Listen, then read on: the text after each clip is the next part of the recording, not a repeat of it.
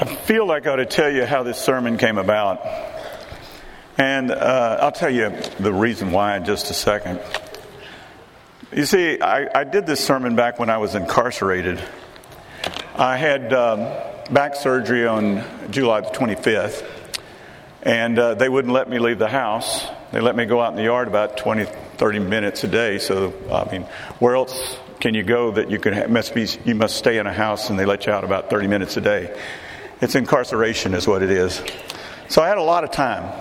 I had a lot of time to think. Now, the reason I know that when it was done is because if you on your sermon notes, you'll see that it's kind of the zip codes on those references. They're kind of wonky, and the reason is because I had to buy a different Bible program, and I had to buy a different Bible program because the Bible program that I've been using for a whole lot of years was sold to Lifeway, which is a Baptist deal. And Lifeway promptly killed it within about 3 years, so that I had to get a different program, and I couldn't take it to my house and all that kind of stuff. I mean, honestly, folks, if Baptists would preach for gambling instead of against it, they could kill it in 3 years. You know, so I'm just letting you know. This is the way they killed my Bible program. But I had a lot of time to think, is what I'm trying to say. I had a lot of time to think. And I thought about this because I knew that, you know, that the theme today was going to be on love. And my question is that in reality, is love that hard to find out? I mean, you've gone to the movies, and always somebody at the movies said, I don't know if I'm in love with her yet or not. I'm going, you know, what is that? Do people think it's like a light switch? I'm in love, I'm not, I'm in love, I don't know. And I thought, you know, and the other thing was, I said, we're doing this on love, but did Joseph really love Mary? I mean, it looked to me, it's kind of an arranged looking thing, you know, and I said, does Joseph really love Mary? So I decided I would go to the scriptures and I'd say, let's see what the scriptures say and see if it'll indicate whether or not Joseph actually loved Mary. I mean, we want to say that, but did he? And so, let me start. Matthew chapter 1, verse 18. Now the birth of Jesus Christ took place in this way. When his mother, Mary, had been betrothed to Joseph, before they came together, she was found to be with child from the Holy Spirit. And her husband, Joseph, being a just man and unwilling to put her to shame, resolved to divorce her quietly. Now, there is no evidence that we have that Joseph talked to Mary to find this out. We assume that Mary said, there's this thing I need to tell you. You know, but somehow he knows about it. And I got to be honest with you. If anybody ever told you this, wouldn't you think that was incredibly outlandish? I mean, what a story. I'm going to have a baby and it's by the Holy Spirit. I mean, come on there. But that's just not the way babies are born, and everybody knows that. So it says here that Joseph is a just man. Now, a lot of people think that justice means no mercy. You see, in other words, what I'm trying to say is that if you're a just person, then you absolutely do what's just all the time. And you never deal with mercy. If that is the case, then God does not understand justice. Do you understand? Because godly justice contains godly mercy. Justice without mercy is cruel, and mercy without justice is chaos. You know, it's interesting. I actually wrote this down, and then I said, I wonder if anybody else said that. And then I got on the internet. Got a good quote here. Mercy without justice is the mother of dissolution. Justice without mercy is cruelty. That comes from Thomas Aquinas. I said, I'm in good care. I'm in a good place. I'm in a good place here. But see, there is no mercy in exclusive mercy. The bully is allowed to reign, for he has no one to stop him. The lazy never work and depend on others to work for them. The borrower never pays the bills, and it's the lender who's the one who ends up in the poorhouse. See, but if there is no justice, there's an absolute justice either. There is no justice in absolute justice. The hungry will never get fed. The failing will never be forgiven. And absolute justice results in complete condemnation. You understand that? I realize that people think that we Christians are judgmental. They think we're judgmental, but let me show you what the world actually does. From Vox.com, written by a guy named Ajahn Romano. In the public sphere, he says, We're constantly being asked to weigh in on the question of forgiveness as a cultural process. The consensus thus far has largely been that American culture has no room for the concept. In a tweet from March 2021, Atlantic writer Elizabeth Brunig wrote, "As a society, we have absolutely no coherent story, none whatsoever about how a person who's done wrong can atone, make amends, and retain some continuity between their life before and after the mistake." And what is happening to our society is because we're realizing, well, how can I condemn that person because I've done some bad things too. We're becoming more and more permissive because we don't want to put anybody in a position, or at least don't put ourselves in a position where we're going to get this condemnation because we don't know where we're going to go to get forgiveness. So what happens here is that Joseph struggled with what to do. This is often what happens when you have godly justice. It says that Joseph was unwilling to put Mary to shame. Now, I got this a little bit out of kilter here in this next one here. But the word for unwilling, actually it's the word willing, but it has the negative on front. It means not willing. The word for unwilling means a purpose or determination or decree, the execution of which is or is believed to be in the power the one who wills. Really, what this is saying in a long way, it's you have a goal that you can set in mind, and you look at all of the things that you can do, and you have a goal that you set in mind. And it says that Joseph resolved to divorce Mary quietly. This is the next thing. Joseph resolved to divorce Mary quietly. And the word for resolved means wish, inclination, or disposition. See, the first one you realize is a goal. This is the goal of the things that I can do that are all there. It's the word in the Greek, it's the word teleos. Teleos is where we get teleology. If you're into philosophy, you understand that means having a purpose. Everything has a purpose. There is this idea that you can determine what your purpose is and then work toward that purpose. You see, if you look at that first word, that would be, this is what I'm going to do. And then what our second word here, it means this is how I'm going to accomplish this. I'm unwilling to put her to shame, but this is how I'm going to accomplish it. He resolved to divorce her quietly. Now, there is often in our lives 3 decisions that we need to make. And the first one is, what can we do? And you look out there and you say, this is what I can do. And then we come along with this, what should I do? There's a part where we say, this is what I should do. But that's not the final decision. You see, there's always an opening there before another decision. And the third decision we have to make is, what must I do? What must I do? And so Joseph could have made a public spectacle of Mary. But what he decided was he would divorce her without making Mary a public spectacle, because he was a kind man. This is a situation with Joseph. But that's not all he was. Joseph was a patient man too. He's a patient man. Let me prove this to you. Starting in verse 20. But as he considered these things, behold, an angel of the Lord appeared to him in a dream, saying, Joseph, son of David, do not fear to take Mary as your wife, for that which is conceived in her is from the Holy Spirit. She will bear a son, and you shall call his name Jesus, for he will save his people from their sins. All this took place to fulfill what the Lord had spoken by the prophet. Behold, the virgin shall conceive and bear a son, and they shall call his name Emmanuel, which means God with us. When Joseph woke from the dream, he did as the angel of the Lord commanded him. He took his wife. See, Joseph is still considering what to do. You realize what he knew what he could do. He knew what he should do, but he's still considering this. He's trying to figure out, what must I do in this? And so what he's come to the spot where he's still open to the Lord's leading. Now, we have no record that says that Joseph was praying about this. I mean, we don't, But I can tell you that he was still open to whatever the Lord was wanting him to do in this. And many times, I'll say this to you folks, we're not required to go pray to God to get Him to give us an answer. But if we seek Him, I am sure that we will find Him. So the Lord sends a message to Joseph that will make him look foolish. Now, that's not what you want to hear. It's a message that's going to make him look foolish.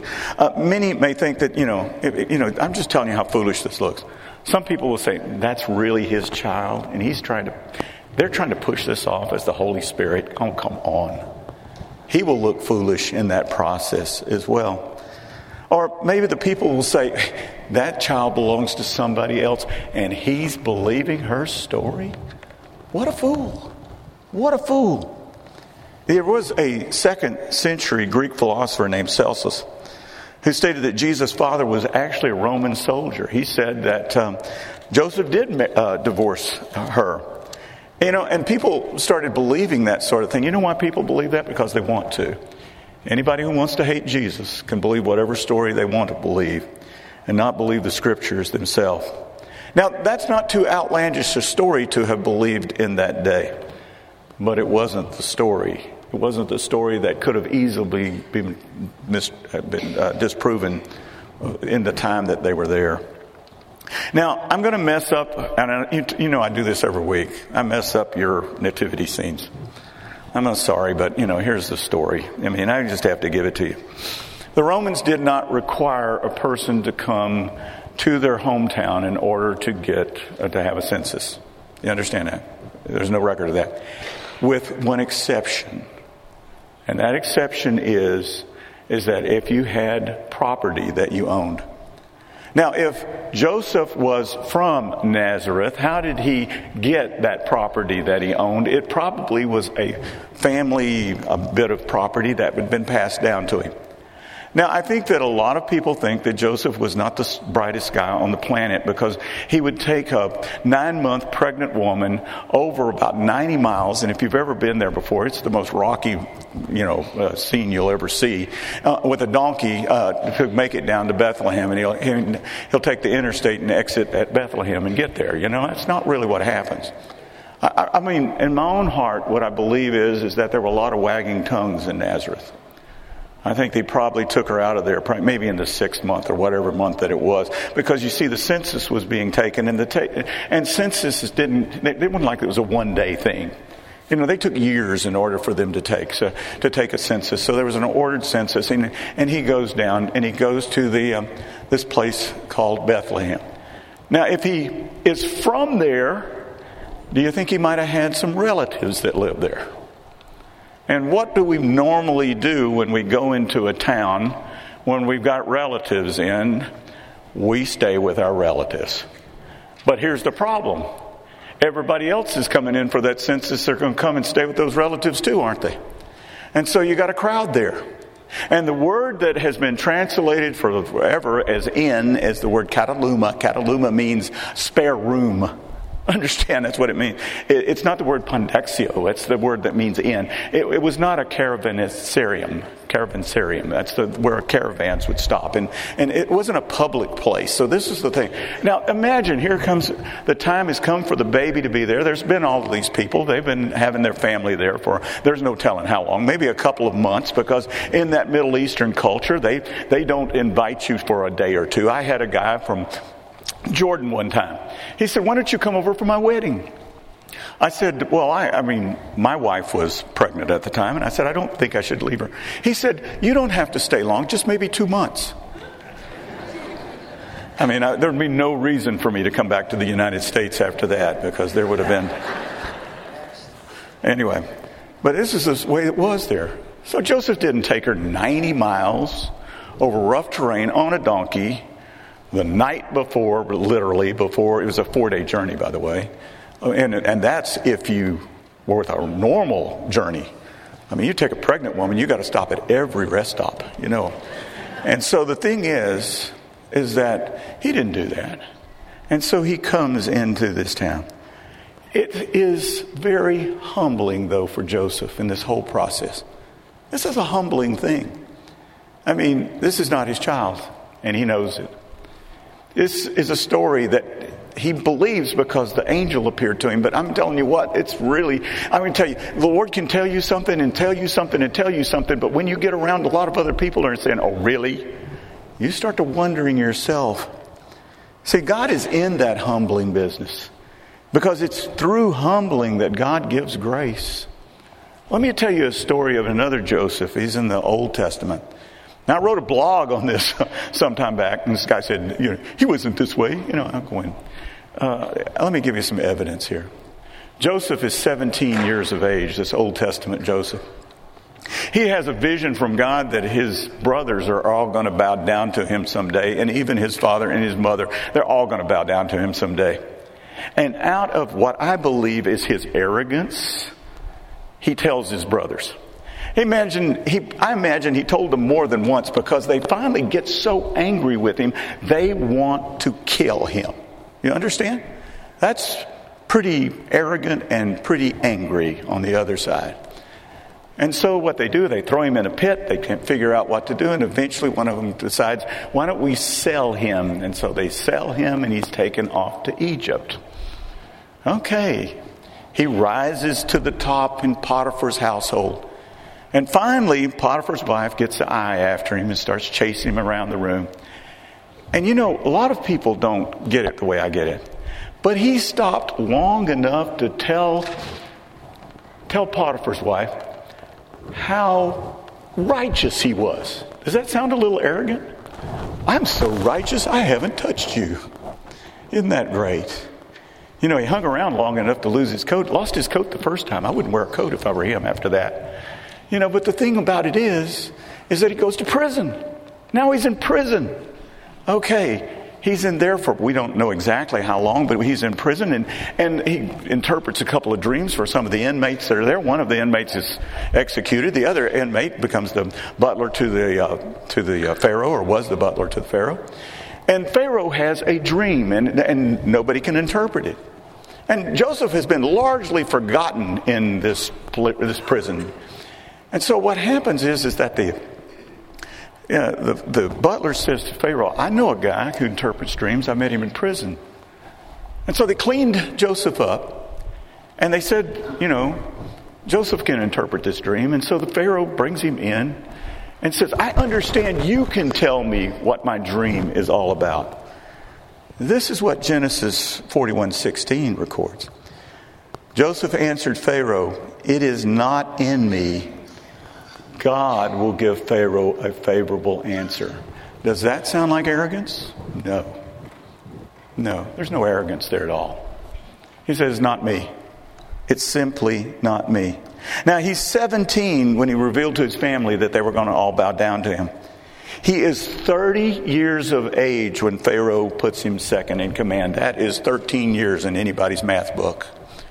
He realized he's waited 13 years. 13 years it took to get the arrogance out of him, to get the pride out of him. The scripture says that God is opposed to the proud, but he gives grace to the humble. He needed to be humbled. But that's not all. It's another 9 to 11 years, 22 to 24 years after he's had this vision, that the dream comes true, the vision comes true. His brothers and his dad and his family bow down to him. So what was the blessing for Joseph for having to be humbled like this? Joseph, Mary's husband, he would be the earthly father to the Savior of the world. No one in all of creation other than Joseph can say that. That's the blessing. That's the blessing. And how did it come about? Joseph didn't insist on his own way.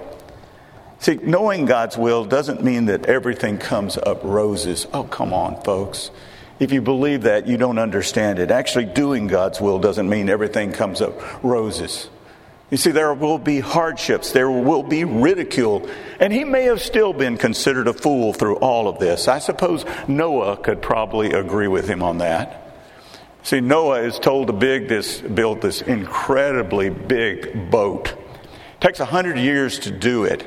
It has no rudder, it has no propulsion system, and he's got no way to get it to the water.